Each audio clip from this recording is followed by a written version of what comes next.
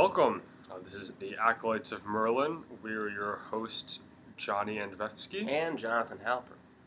So this is part 2 of our discussion on The Wise Man's Fear, Book 2 in the Kingkiller Chronicle by Patrick Rothfuss. Where you think that it's going to wind down after everything that happened, especially based off of Name of the Wind, but that is not the case. When we left off last with the Dungeons and Dragons party. Yes, so they had just completed their quest, and we're going to go back and get their reward from the mayor. Mm-hmm. And they happened to run into what they might have thought was one of the best things, a beautiful naked woman. Yeah. But as it turns out, it turns Kvothe into a world of crazy. Yeah, you could say that. So, the group that had just recently defeated the mercenaries comes upon this beautiful naked woman, who, as John said, Kvothe goes crazy. He is seduced by her and basically follows her into Fae. Mm-hmm. And Fae is... I'm tempted to think of it as just kind of one more thing. I mean, it is kind of a different world, but it's just kind of another thing that happens to kind of Kvothe the legend. But it is really significant because this is really the main other mystical thing that is the truth for this world, I'd say. You even have... Wait, the other being... No, I mean as compared to just the normal world. Oh, yes. This is the main characteristic of this magical characteristic of this world, because you even have Bast saying, I think it was last book, saying that you have all of these legends of demons and monsters, and it's all us. It's all the Fae. It's all fairies, which is just to say that it encompasses everything mystical about the world, and that makes it so huge. Yes, no, that I would agree with that. Yeah, and it certainly lives up to its name because we have this oversexed. We'll definitely call her a creature. Creature's a good word. And Rothfuss does a cool job of cementing this by having her all her sentences not start in capital letters, which kind of shows to me that it's basically just she's not even constructing the sentences or even saying words. It's all just kind of coming out naturally. Yes. It's very natural-esque. Right, because or at least Bast and other characters allude at actual society within Fae, but the Felurian certainly doesn't, at least to our knowledge, have much interaction with that. So she wouldn't really... No, we didn't see any of that, and I would even think that, I would imagine that the Fae think of consider Felurian, this is a part of how things are here in the Fae, but... I would never consider her to be a part of any kind of society. No, exactly. So she has... There's no... Her reference for communication, like you were just kind of saying, she doesn't really have one other than basically having sex with people until they die. Right. That's pretty much her only communication. Or go insane. Yeah. And I guess then die, but... Yeah. All men must die, right? Yeah. It is really... Yeah, it's really something else. Yeah, and it's interesting because this part in particular I feel like is where Rothfuss kind of shows his skill, because under another author, this section might just come off as, well, it's just another sex scene. Which... one after another. Yes, after yeah, another. right. Well, yes, one after another after or another. Or one long one, however you look at it. Yeah, because Kvothe, and I think Kvothe even says he doesn't really there really isn't a day-night cycle. It's just kind of Well, it's really cool. The way it works is when he travels, it becomes more day or night. Yes. When he goes places, which is kind of like here in that if you are traveling, it does change. Yeah. How Different you experience time day and zones. night, but you have to travel pretty fast to do it. Yes. Yeah. Like either pretty fast and or pretty far. Mm-hmm. Pretty fast and pretty far. What does that say about the way that time works in the Fae? That it doesn't really. I mean, it's not really a thing unless like. I honestly don't know. Yeah, it's there's also the moon. How the moon is there's the whole legend about how there was that those magicians right, like that maybe there was one major person way back when where he tricked like the moon. Yeah, tricked the moon into giving up its name, and now it has to leave the sky every so often and in bits and pieces, which explains the phases of the moon. Yes. Oh, yep. That's right. And that's the story, but it's not quite how it is. It's like it's you have half of it in. Yeah, it's like half of it is in Fae and half of it is in.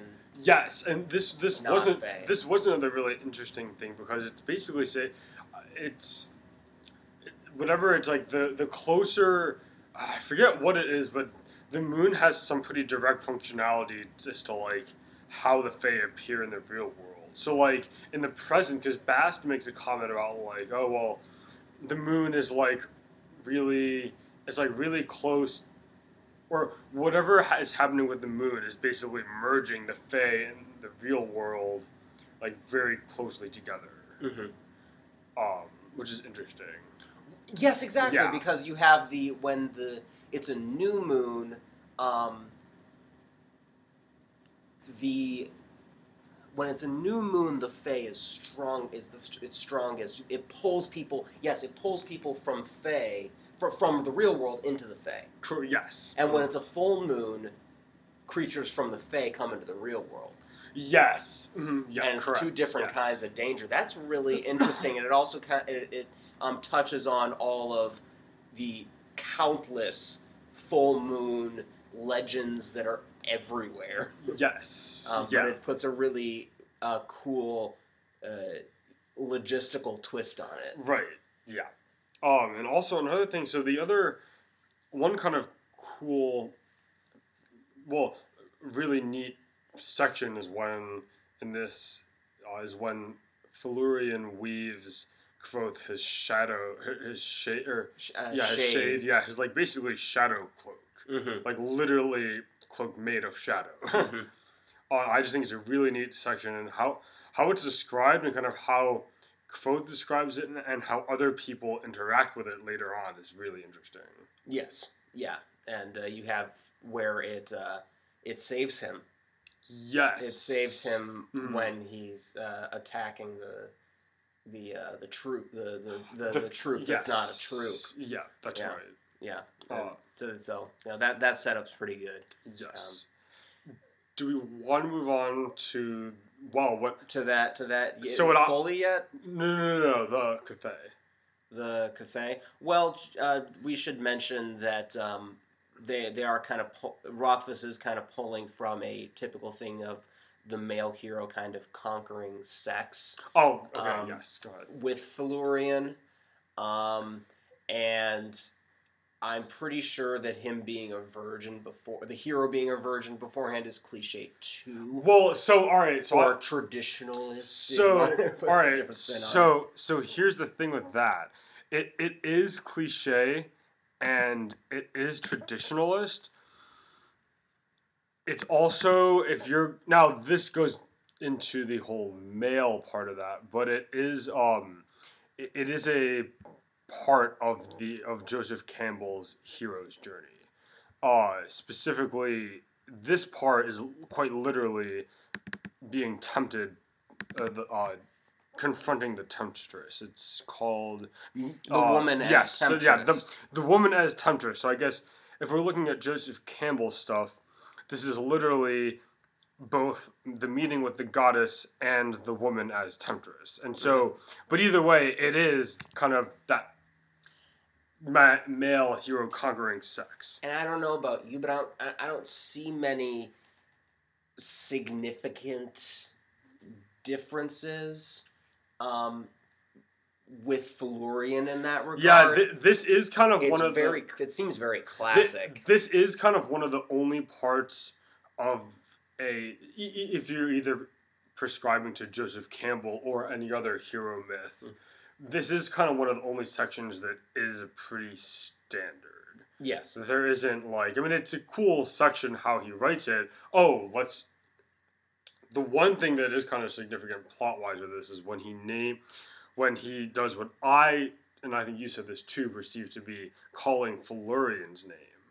Right. It doesn't explicitly say that, but we're pretty sure that it's calling Felurian's name and not calling the name of the wind and trapping her in it. Yes, because presumably, I would guess, given how Rothfuss has presented things so far, the Felurian could probably resist the name of the wind to an extent. Or, let me rephrase that. I don't think being able to call up a gust of wind alone would be enough to bind the Felurian. I wonder if the name of the wind would even be the same in the Fae. It's a good question. I just thought of that. That's a good question. But so I would then. Do you want to move on to the Fae? Sure. Yeah. So I personally think that this is the more important part of the Fae journey. Everyone else thinks so too. Yeah. So yes. Everyone in the world does. This is important to. Felurian is important to Quoth's character and the shape of the story. The Cathay is important to everybody. Yes.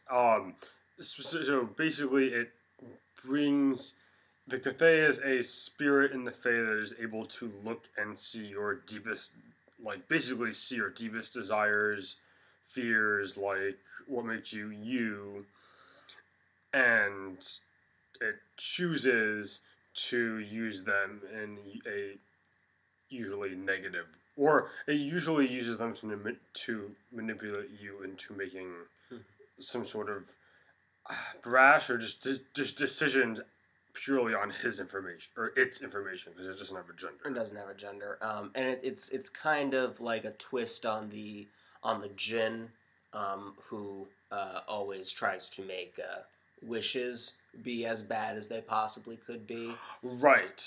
That's a good one. But with a Jinn, you could always. I mean, no one chooses to do this, but you could always not wish for anything. But as soon as you happen upon the Cathay, it starts talking to you. It starts talking to you, and any bit of information that it gives you is terrible. And what are the two main things that it says? It reveals that Cinder of the Chandrian was the leader of the bandits. Yes, that, and then it reveals that Denna is being abused. Yeah, Denna is being and those things specifically because they're both kind of at the heart of Quoth's story, because the Chandrian being his main motivation to really.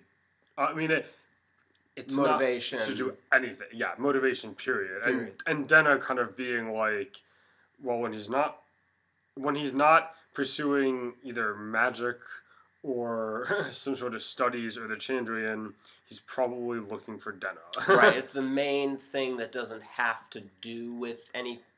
He went to the mayor for that reason, for the Chandrian. Yes. He's at the university for the Chandrian. He doesn't have his friends due to the Chandrian. He just has friends to have friends, but they're still connected with the university. And although I think that Denna is going to end up being pretty connected to the Chandrian in Book 3.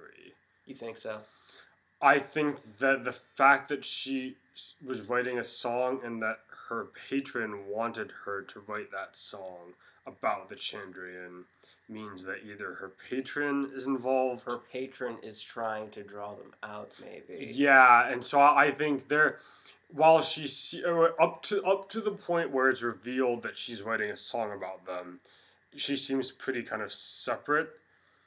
Um, that uh, she'll be end up being involved with them. Anyways, we can talk about this in a little bit when we talk about Denna.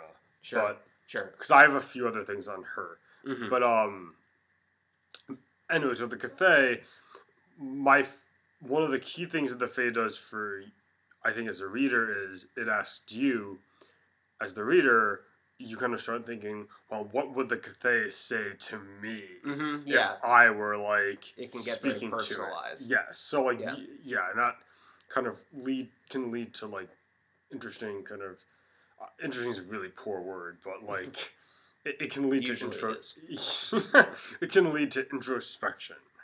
It can, yes. As you said, you ask, what would it say to me? And I didn't. Go ahead. Yeah, you asked what the reader asks. What would the Cathay say to me? Yes. And you also think, what would I do as a result of those things? And really, how could I beat it? Because that's what Bast and Chronicler and everybody. That's what they're asking. They're thinking, this is the only part of the story that is reaching into right now, because the Cathay's reach is boundless. Yeah. Mm-hmm. It affects anyone that comes into contact with Kvothe. There's a strong supposition, I think you might have brought this up, there's a strong supposition that the Cathay is the cause of the war that's going on right now. I might have heard a theory about that, but I mean, either way, that would make sense, because given the information we have, Kvothe is an integral part in the war starting. Yes. Given what he and Rothfuss have told us so far. Uh-huh. And him being the Cathay's bullet is not so far-fetched a thing to assume. Right. And even if it's not the intention of the Cathay to start this war, if you give... It's probably pretty happy about it. Yeah, it's certainly not. I mean, it's... Yeah, and given like Kvothe's character and like what the basically nails that the Cathay is able to drive into Kvothe, like Kvothe's gonna do some things with this information that probably will end up, this information reveal will probably end up leading to the war in some way, shape, or form. Mm-hmm. Or at least help him along the way to doing it. Yeah. I think the only problem I had, and maybe this is just me being used to more traditional story structures, is that when they put so much importance on the Cathay near the end of the book, and it just seemed like this is a name we haven't even heard until rather late in book 2, and now it's suddenly very central. That felt awkward to me.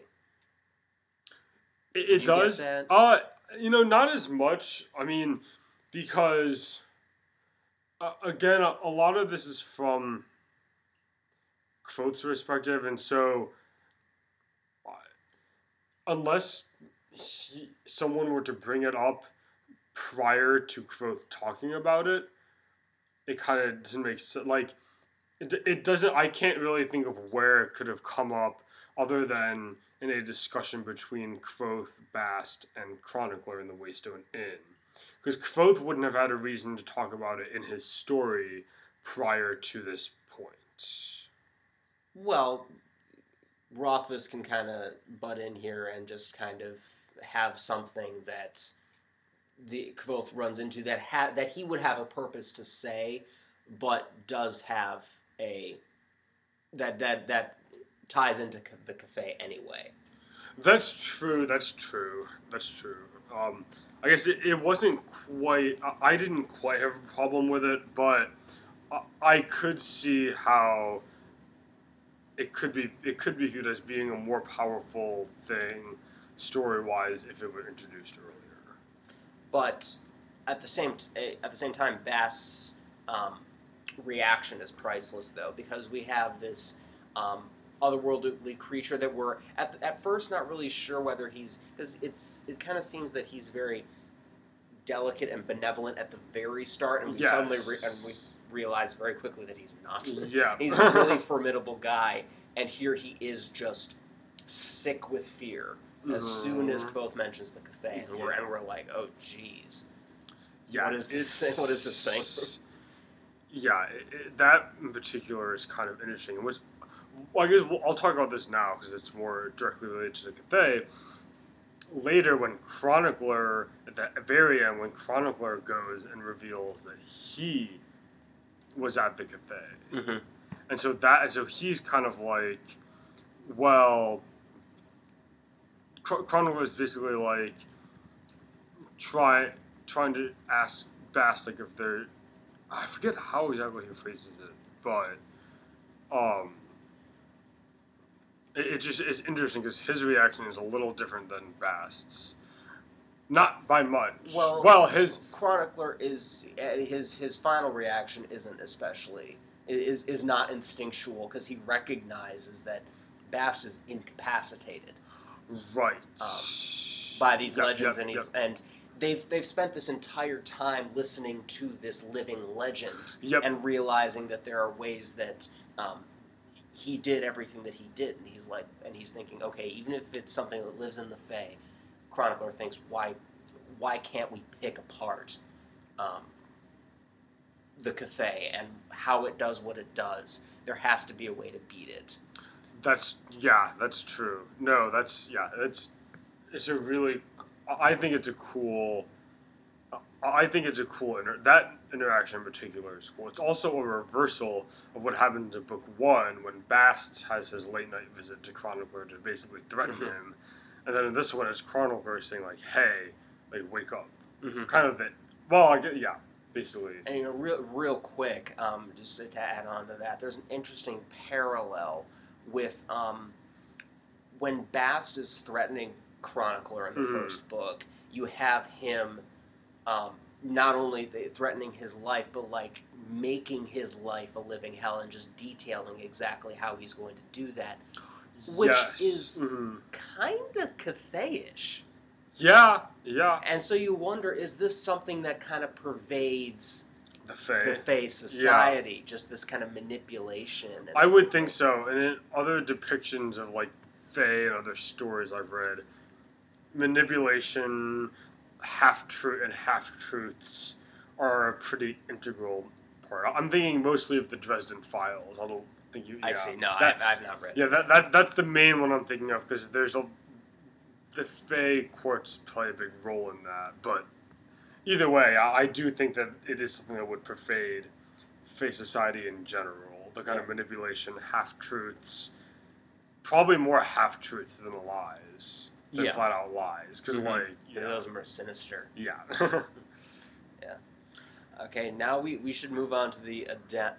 Oh yes. The Adem apparently Johnny's favorite part. It is. Why doesn't Johnny start us off? So basically, after returning from the Fae, Kvothe ends up back. Long story short, he's off with Tempe to learn how to fight from the Adem. At least that's all he really kind of... Well, and I guess character-wise, this is where he kind of levels up his skill, his XP and his skill tree in hand-to-hand combat. But this section is a lot more than just Kvothe learning how to fight. It is. We learn a lot about this culture, and we kind of think that, Tempe is just this odd cat, basically, and we're going to, this is really all we're going to see of him, and that's all that he's going to be, but he introduces us to his entire world, and it really is fascinating. Yes. You have here fighting as a vehicle. What do you mean by it? Because you just said it was more than fighting. Oh, yes. So it's... The way they view fighting is almost kind of like... They almost view it like dancing. Or other ways of self-expression. Right. Yeah. And so, or the Adem view fighting in a way that in a way that somebody that's been practicing martial arts for like their entire for a long time might, as like not just, hey, I just want to go punch this guy really hard because or I need to punch this guy really hard or for self defense or whatever, but like this is a way to communicate with somebody, like this is like a way to show like kinship and whatnot. In Quoth's context, it's a way to start flirting with his teacher. Yes. But a little more on that later. But go ahead. And, well, even as someone who spent the only one to have spent as long as he did with Felurian and escaped with his sanity, so he's not. His actual skill set in this is very, very good at this point. But even with that, he's still at first thinking, okay, but I'm not with Felurian anymore, so I have to kind of step a little more carefully and not just be all loose and it doesn't matter, right? Yes. Apparently not, because they do not care in the slightest. And so this is, I guess, we can just talk about social conventions in general with the Adem are really interesting because we'll continue along this train of thought, the kind of sexual norms / kind of teacher-student relationship. Sexual norms in general, it's just sex with the Adem. It's not. It doesn't, like, as you were saying, that there isn't nearly the kind of, I say taboo, but it's not. That's not the word I'm looking for. More like what you were saying about stepping carefully. Like, it's not this thing that's like. Well, they kind of imply that it comes from the absence of disease in their society, the absence of sexual disease in their society, which they enforce very strongly by not engaging with outsiders. Yes, correct. Yeah. Yeah. And that's, you just have to think about, like, what would that do to a society if, like, they're so into their sexual stuff that they just constantly do it. Well, apparently one of those things is they don't realize that there is any correlation between having sex and having a baby. Yeah. Because why would there be? That whole discussion that whole discussion is like gold because like all of that when Quoth, I forget her name. Penth. Yeah, Penth. Like basically that initial one when she refers, Quoth says something about like, I forget how basically it comes up like, oh, or Jordan getting pregnant or something, and she's like, oh well, you believe in man mothers. And he's like, well, what do you mean? And she's like, man mothers, like you actually think that the male has something to do with like having a child. And he's like, well, yeah. Mm-hmm. She's like, he's like, yeah. And she's like, okay, why do you think that? And everything that he puts forward, she ideologically or in theory is able to defend and put away, and kudos to her to being able to do that. But he's sitting there like, you just have to use science. Yes. Okay, I'm sorry. I'm just sitting there like, you guys need to learn science. Yeah, it's really interesting kind of thinking about that. And in that discussion, I at least was kind of thinking, oh, well, like, maybe she's kind of like, just, maybe there's kind of a few people that think that, and like the elders kind of really know what's going on. But then he goes to Vashet, his mentor, her teacher, and she kind of laughs at him too, and is like, well, yeah, I mean, you're just kind of trying to kind of rationalize males as having a meaningful like part in society, like, and he's like, and as you were saying, it's like, well, just science. So it's interesting that as a culture that they don't really have a concept of like fatherhood or right. And then so if you are the only gender that is responsible for doing life's purpose, which is creating more of you, Yeah. then why wouldn't you be in charge? Yes. Yeah. And that's what happened. This is a true matriarchal society. Yes. And it's interesting because it's not like Rothfuss is like hitting you over the head with this. Like it's not. You realize it slowly. Yeah, you realize it slowly, and it's because it's more like, so because like Vachette, like all of the prominent, actually almost all, I think basically all the prominent characters Quoth interacts with in this part are all female, with the exception of Tempe. I mean, maybe there's like I cannot remember a single other significant male because like character. the leader of the school is a woman, and that's not unusual. Right. The keeper of the historical record, particularly of with the swords and everything, that's a woman. Yes, which real kind of tangent, real quick. Talk about a unique sword passing down method.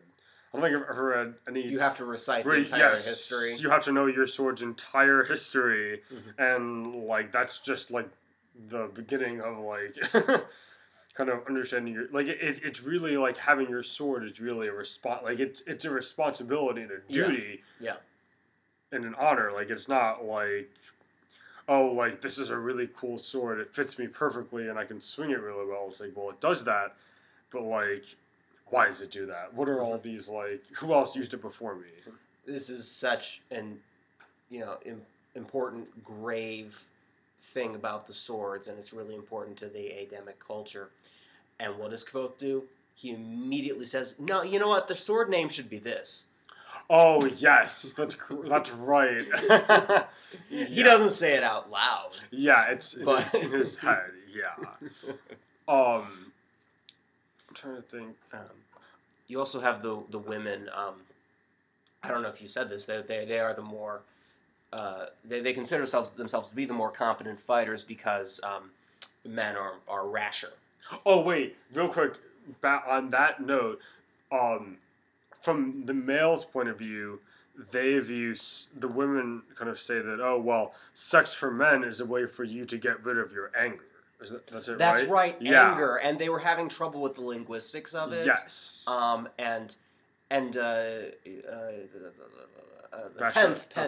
Penth was speaking Turin, and she said anger, and he says, I don't think anger is the word you want, but after some discussion, it seems that yes, because it's more really kind of drive, desire, like through that discussion, because he's kind of referencing drive, desire, or some kind of will onto the world. Yeah, something like that. It seems even more basic than anger. Is really interesting. Yes. Concept. The other kind of so this is one's kind of surprising. So sex is not a super intimate thing in the Adem culture, but music is. And you know that if something is different about music, Kvothe is going to run into it. And since it's more taboo here... it's very... It's basically... It's very taboo. I'm just saying it's more taboo than out there where Kvothe grew up, and... that makes it difficult for him.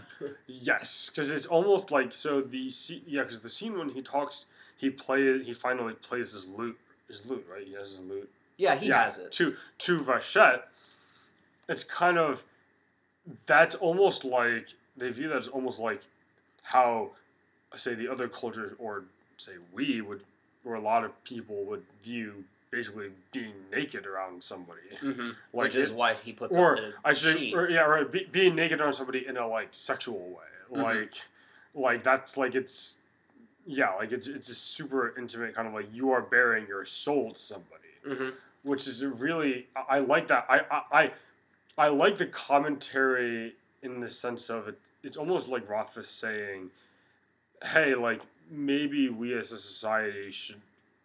And think about different things as intimate. Yes, well, and kind of music and music as well, or specifically, but yes. Yeah, it fits with the whole hand talk thing because you have a taboo on facial expressions, which are more about emotions than hand talk, which is more strictly communication. Yes, and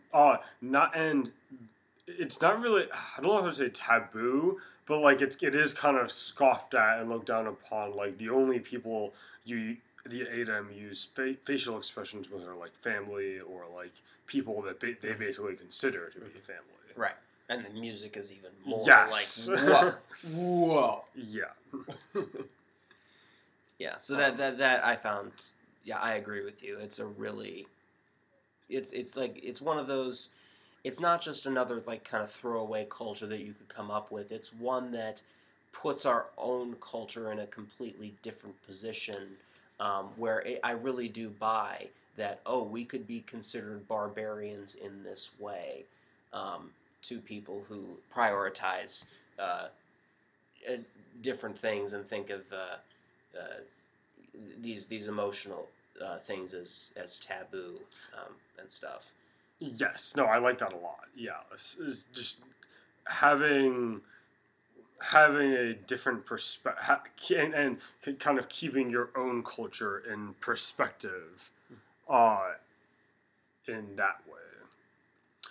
I think. Do you have anything else to say on the Adam? Well, there's the how they live very simply, but it's not extravagant.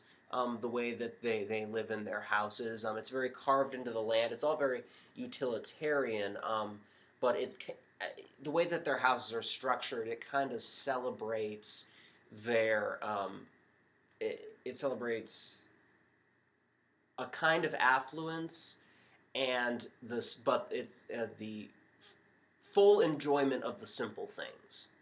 Yes. There's a couple of pages describing exactly how Kvothe comes to realize that they are very rich places that he's looking at, even though it seems to be very simple at first glance. Yes.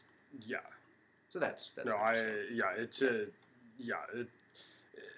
it is, because and what I particularly like about that is, and kind of the section in general, is you meet Tempe is because it's a really cool example in a story where you meet like somebody in a particular culture, and kind of you see them kind of in comparison to everybody else in the world. So in this case, you meet Tempe in relation to like everybody else that's not Tempe or not Adam, and you think, oh, he's kind of weird. Why does he or different, like what would kind of cause him to act this way or kind of have these different views?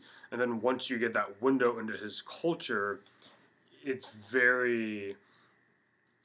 things make a lot of sense, and you feel like at least I felt like I really understood Tempe as a character more once you see like his entire culture. Yes, and you think of him in a totally different place. Yes. Yeah, agreed. Yeah. It's not long though until Kvothe gets to use his training after he leaves. Yes. Because he in a rather proactive way. Yes, he loses his everything, coming across, because it's good setup, because it's the entire series he's been able to not help himself, and it even happens later with the mayor's new wife. The one place where he can't help himself is when people crap on the Edema Rue. Mm-hmm. And this is miles more than that. These are people who are not only killed Edema Rue, which plenty of people have done that, but they are impersonating them. Yes. They're wearing their skin. And kind of trying to gain the favors and things and more positive things that can come from being in a Edema Rue. Right. Without any of the negatives. Yes. Yeah. Or the work to actually do it. And you can imagine how Kvothe sees all, as a true Edema Rue, he sees all of that, and them asking all of the questions and kind of going through the water and wine ritual Mm. is really them just rubbing it in his face and mocking him, and you think, wow, how can this not make him snap? But the interesting thing is, you don't realize that any of this is happening as it's happening. I was just about to say that's what is so kind of it's a really cool writing thing because you like you said like you don't it's not until Kvothe starts killing people that you're like what's going on. Yeah. And then kind of his I forget where he says it, but when he kind of explains like, oh yeah, like I knew right away they were fake, like, and so I basically because he enacts his plan pretty much almost as soon as he gets there because he starts poisoning them like pretty much. He has to Yeah. because he gets to the pot of stew pretty early, and he has to poison it then. Mm-hmm. Yeah, this I really just felt everything. Yeah, that. I would be interested in reading the lead up to it again because I'm convinced that there's very subtle signs upon reread of things that are just dissonant and ways that he acts that just seem a little too casual. I'm sure that if we went back and read like the opening section of Name of the Wind when he's like with the Ademaru and like kind of certain rituals that they follow, and then go back and read this sequence, I definitely think that we would see. Because I'm sure all that's 100% intentional, and I'm sure that we would like see, or if we really, really looked into it, we could see kind of what Kvothe sees and what they do wrong. Everything would seem discolored. Yes. Even if you went back and read the legend of the, I forget which story it's in, but they go through that ritual. Not in the beginning of Name of the Wind. It's in this book. It's in Wise Man's Fear. And they go over this ritual, and I'd be willing to bet you it's not the same. Yeah. No, that's... Yeah, and that's just good writing on Rothfuss's part. It is. I admire that very much. Now, do we want to... So let's talk about Denna. I think Denna is really the final thing to talk about, because this... It's very difficult for me to navigate this, but it feels like such a special romance. Yes. Okay. Wait. Literature. Real quick before we continue on Denna, I read something that some forum about this, and somebody asked Rothfuss how the story, or somebody asked Rothfuss. I forget the exact phrasing of the question, but it was something like, how would the story be different if Kvothe were... Oh, yeah, okay. How would the story be different if Kvothe were a female? And Rothfuss said his story would look a lot like Denna's. That sounds so familiar. Yeah, I forget where I saw it, but somebody had asked him, like, if Kvothe were a female, it said if Kvothe were a female, the story would look a lot like Denna's story. I think that's a really interesting insight, because doing that kind of makes you think, all right, assuming a lot of the plot things stay the same as far as the Chandrian and stuff are concerned, but he's a female instead, I get it. It kind of makes sense that he would like go through. So, for example, the music stuff, like that's his primary means of like supporting himself. That's also hers, but look at the things that she has to do to make that happen that he doesn't. Yeah, and you could also say, like, what if Kvothe were a woman and his background was slightly different? And not a little bit different. Not at a high station or anything, because Denna isn't. She's had to claw her way up, but even though it was a low birth, Ademaru gave him certain skills that she hasn't. She doesn't have. She doesn't have. Or at she's least had not to work as for. good. She's had to work for, which made it hard because she had to work for them. She didn't have the background, and she's a woman as well. Yes. Yeah. So that was like that was one of the most interesting insights from an author about a story I think I've ever heard. Just because it really kind of makes you think. All right. Well, he's basically saying they're two sides of the same coin. And the other part about it is, are you really surprised that Kvothe is in love with the female Oh version of no, himself? not at all. Because Kvothe, one of his main characteristics is his ego. Mhm. So like, it totally makes sense that he'd basically be in love with himself, just Mhm. the female version. I mean, like you said, not entirely, but yeah, it's so yeah. Yeah. So that was a really that was a really interesting note. But Right. Yeah. And their relationship is reciprocal in ways that kind of reflects. We kind of see her from Kvothe's perspective, and he's always focusing on the. There's the jealousy that comes out because she's with all the suitors. She's with all the suitors, but she has shown signs that she seems to think the same of him. Yes, because I think she senses herself in him, and senses him as someone that also doesn't stay and is stable, like the yes. the whole observation of Fella about him versus Sim. Oh, that's right. How he's it's a wonderful quote. It is about him not having anything of lasting value. He's basically like a stone, a really interesting stone, but it should ultimately be thrown away because it doesn't offer. That was kind of. Well, it's funny that she's taking shots at Kvothe, but yeah, and the you were talking about. I had thought about Kvothe.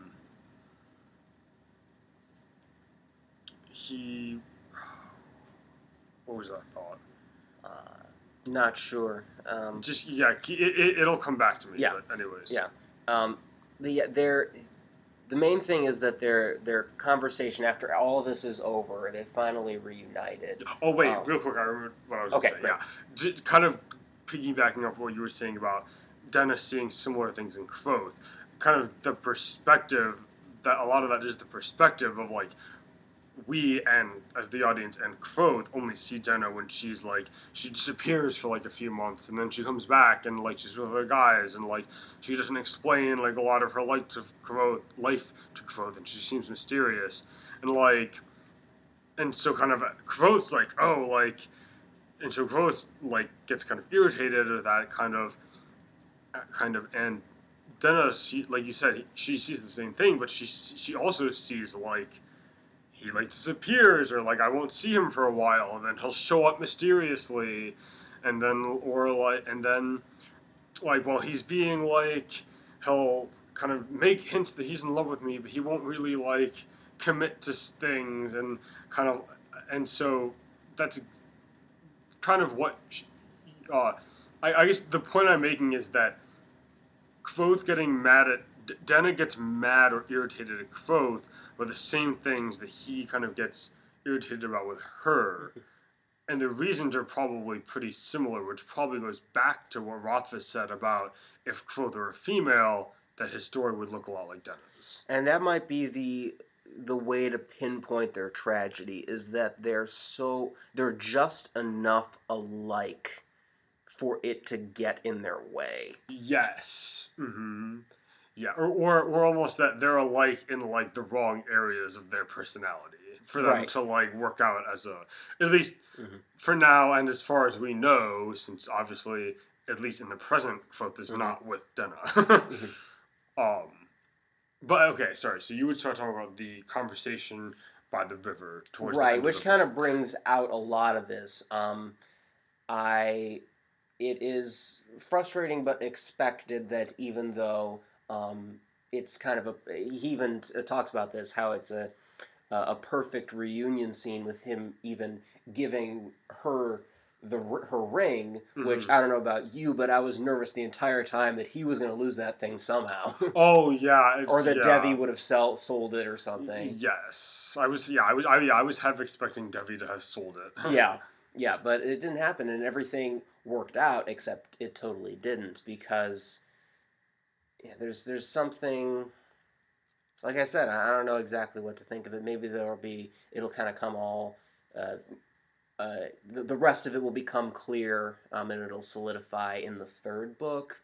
Um, but yeah, they're just dancing around each other, and it's very sad to watch. Yeah, yeah. So do we want to talk? So I think we should talk about kind of. So now, do you have anything else specifically on the wise man's fear before we get into a little? We zoom out a little bit. I think it's fair to zoom out. Okay. So, yeah. So I guess things. So I guess kind of one thing I was thinking about things that kind of the third book has to. I use the phrase has to, but like things that the third book will more like plot lines it kind of will resolve. Mm-hmm. The big one that it does kind of the biggest question that it has to answer is how does Kvothe get, and I think it will, is how does Kvothe get from like the university to the Waystone Inn? Right, exactly. That is the major thing that is absolutely going. There's no question. It's going to be answered. Yeah, that is going to be answered because this is Kvothe's story. It is going to be the end of Kvothe's story. Yes, and Rothfuss has actually said that this isn't necessarily like the last thing he'll write in that world, but it will be the end of Kvothe's story. It's not even remotely the story of that world. No. He's made that clear. Which I kind of like. Well, I like and don't like it because, I like it if like it had enough of. I thought that this was going to have enough of a resolution for it to feel satisfying enough. Wait, Wise Man's Fear or Kingkiller Chronicle? Kingkiller Chronicle. Okay. Kvothe's story to have enough of a resolution tied in with the world.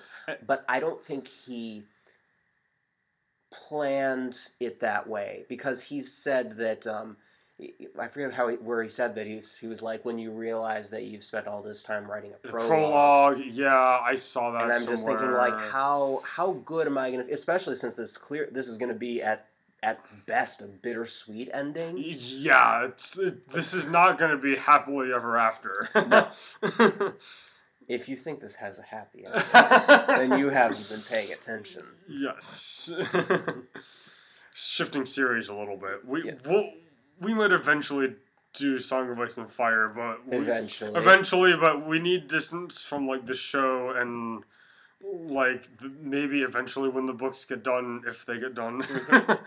Yeah, when we're George R. R. Martin's age, we'll cover, and his son has finished writing books.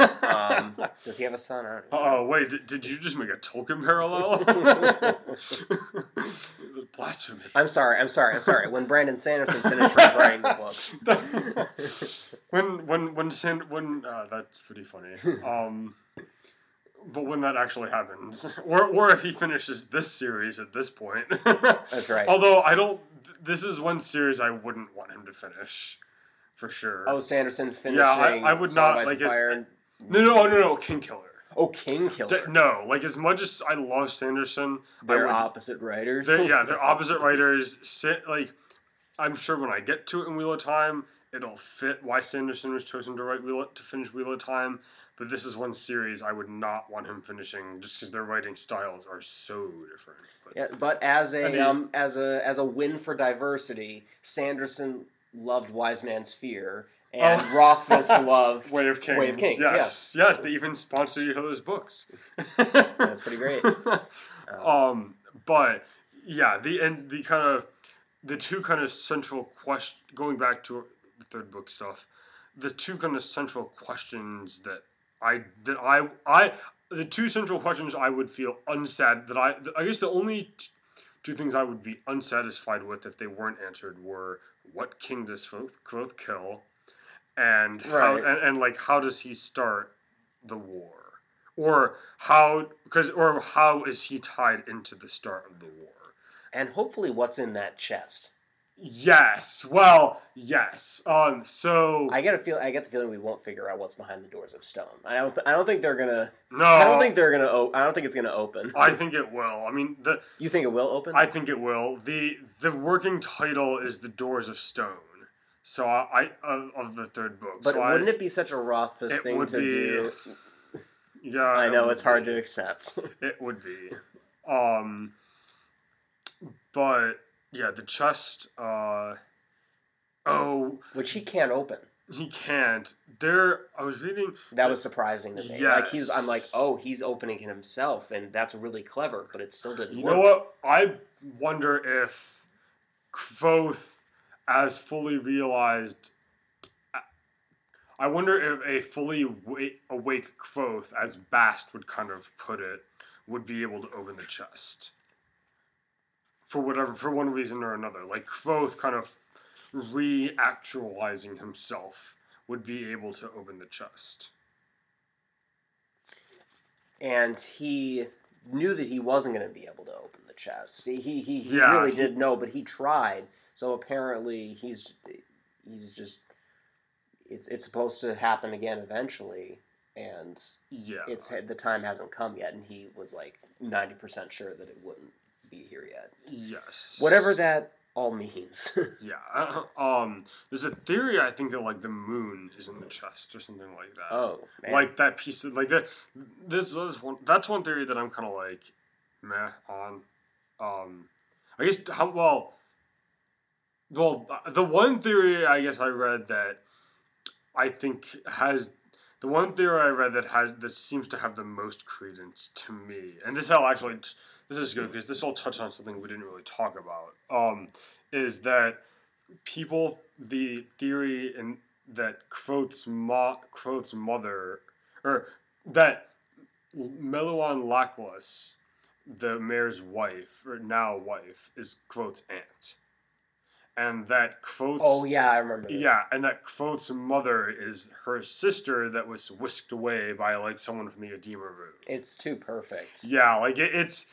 That almost seems like R plus L equals J level. And for those that haven't read, for those 2 or 3 people in the world that haven't either watched the show of Game of Thrones or read the books, I'm not going to say what that means, but it does seem like R plus L equals J level of, like...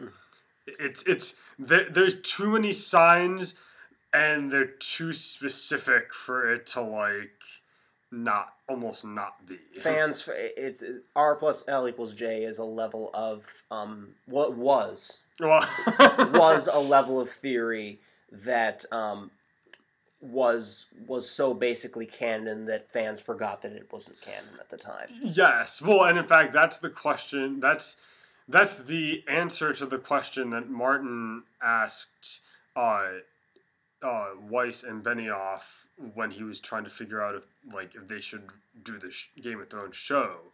That's the answer to the question that he asked them regarding lineage. I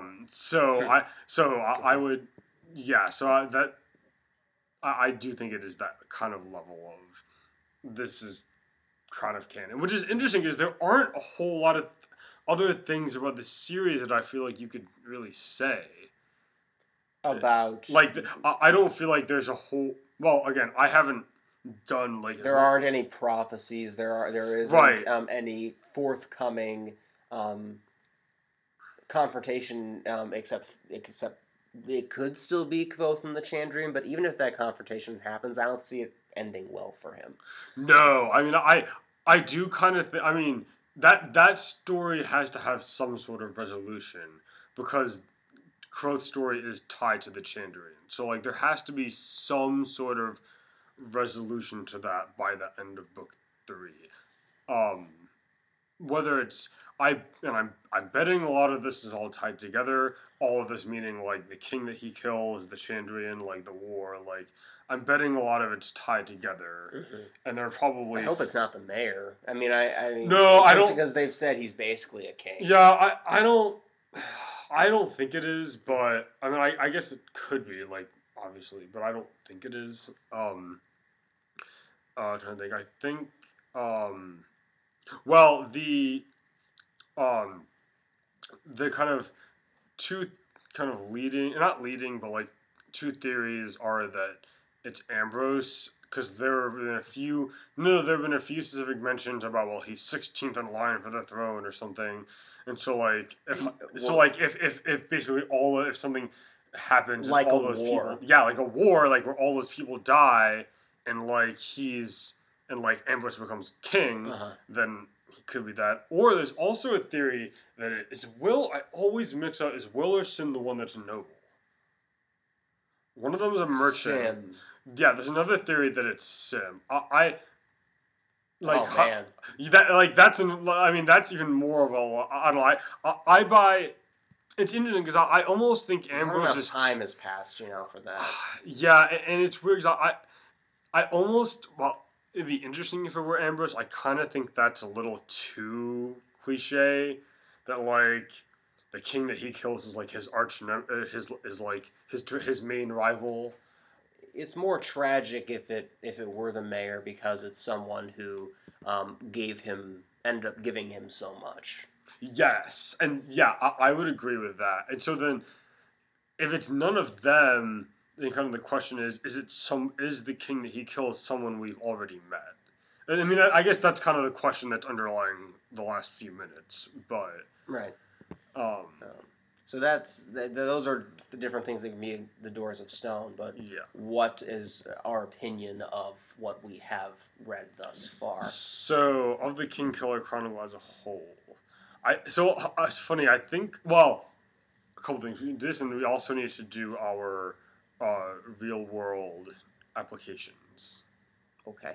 But as far as the King Killer Chronicle as a whole, I think a lot of this is kind of tied to what we said about Name of the Wind. We've said a lot about Name of the Wind, but because again, since the series is not a super plot based thing that's reliant on say Mistborn or something where you don't really understand the whole thing until you get to the end and then everything makes sense. Now, that could happen with Doors of Stone, but that doesn't seem to be Rothfuss's, or at least that doesn't seem to be Rothfuss's primary style of writing. So I think it's a very important entry to the fantasy literature canon, and it's also important in that it's, like we said before, it's a really good example of a fantasy story, but also subverts a lot of the more traditional things that you've come to expect, both from kind of hero stories in general, but also from a fantasy tale. And if people might be kind of plus or minus on Rothfuss's style. If you don't for some people it might be a little too flowery. Now go ahead. And not a lot happening. In the same way that sequences of events happen in other books. Yes, which could grate on the nerves of some people. Yes, especially given that so much of the story is set up front, expectation-wise. You mean with it being a story told from... Yeah, that too, but just kind of but just in general, when you start reading Name of the Wind, you hear all these things about the legends. Yeah, just kind of the legends of Kvothe and all these fantastical things he did, and kind of if that could grate on somebody's nerves, that a lot of that. So for example, one of the legends is he fights a dragon, which is the Drakus that he fights at the end of the Name of the Wind, and obviously that's a key part of the message Rothfuss is saying about how we tell stories as a society. But that could also be kind of there are people that could be read as well, that's kind of dumb. That's not a really that's an unsatisfying way to resolve that part of the legend, for example. Yeah. For me, the short answer would be I appreciate it as you do. It is too experimental ultimately to ever make it into, you know, my favorite books. Mm-hmm. For me, it's missing the intricately woven and ultimately and at points satisfying plot where things have kind of mini resolutions and such, whereas this is just kind of things happening and an exploration is really the thing to call this series. Yeah, Exploration it is. of both, exploration It of the world that he's in, exploration of these themes that Rothfuss is dealing with. Yes. It doesn't feel as... I want to say constructed. I don't know if that's the right word. I don't think that's the right word. Because I'm sure it's constructed very well. I don't think that the only reason I would say that I don't like that quite like that phrasing is because Rothfuss has said that he's always thought of it as the story. Yeah. Meaning like it's so I think meaning he's known the ending and the major plot points for like 20 years or something. Right. It's just so but anyways. Yeah. Like I said, I'm not satisfied with that wording, but it's just it's not put down in a way that is continually satisfying to me. I would say that's a fair assessment. I personally don't necessarily agree with that.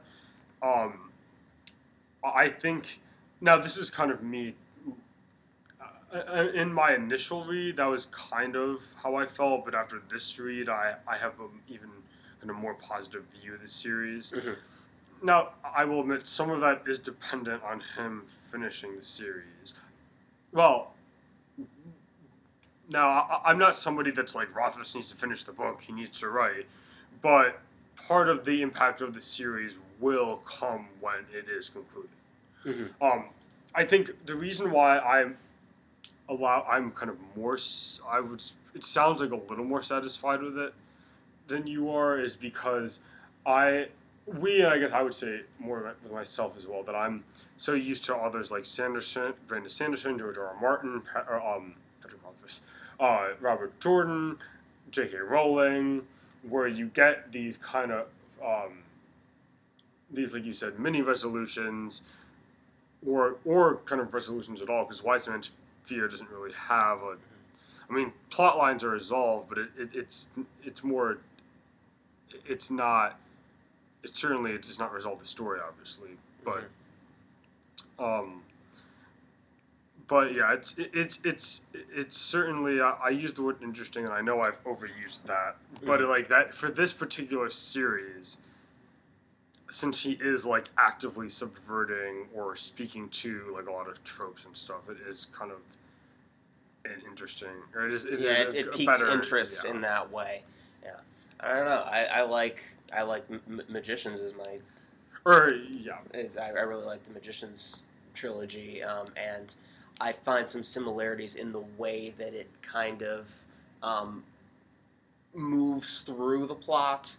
In that it's not like hitting a bunch of points very tightly, but I really like that, and that might have to do with character, and I think that's just a matter of like, it's not whether you're making an author's making good characters or bad characters. It's just how it's the way I think of it is a landscape is more your thing than a watercolor. You know, I think of this as more of a watercolor.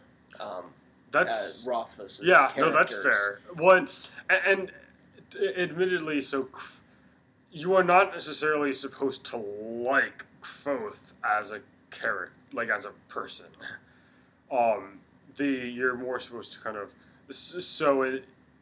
you're very much intellectually trying to put this guy together, and I don't want to spend my whole time doing that. There are definitely points, certainly him with Denna, and certainly him with his family, and when you kind of get past all of the crap in his head and get down to his core, that's when I enjoy it. But there's a lot to sift through it. If that's Kvothe, that's Kvothe. I have no problem with that. It's just there is, and a lot of that probably is Rothfuss as well, like kind of like choices that he makes that aren't. It's not just Kvothe talking, like it is kind of choices that Rothfuss wanted. He made Kvothe. Yeah.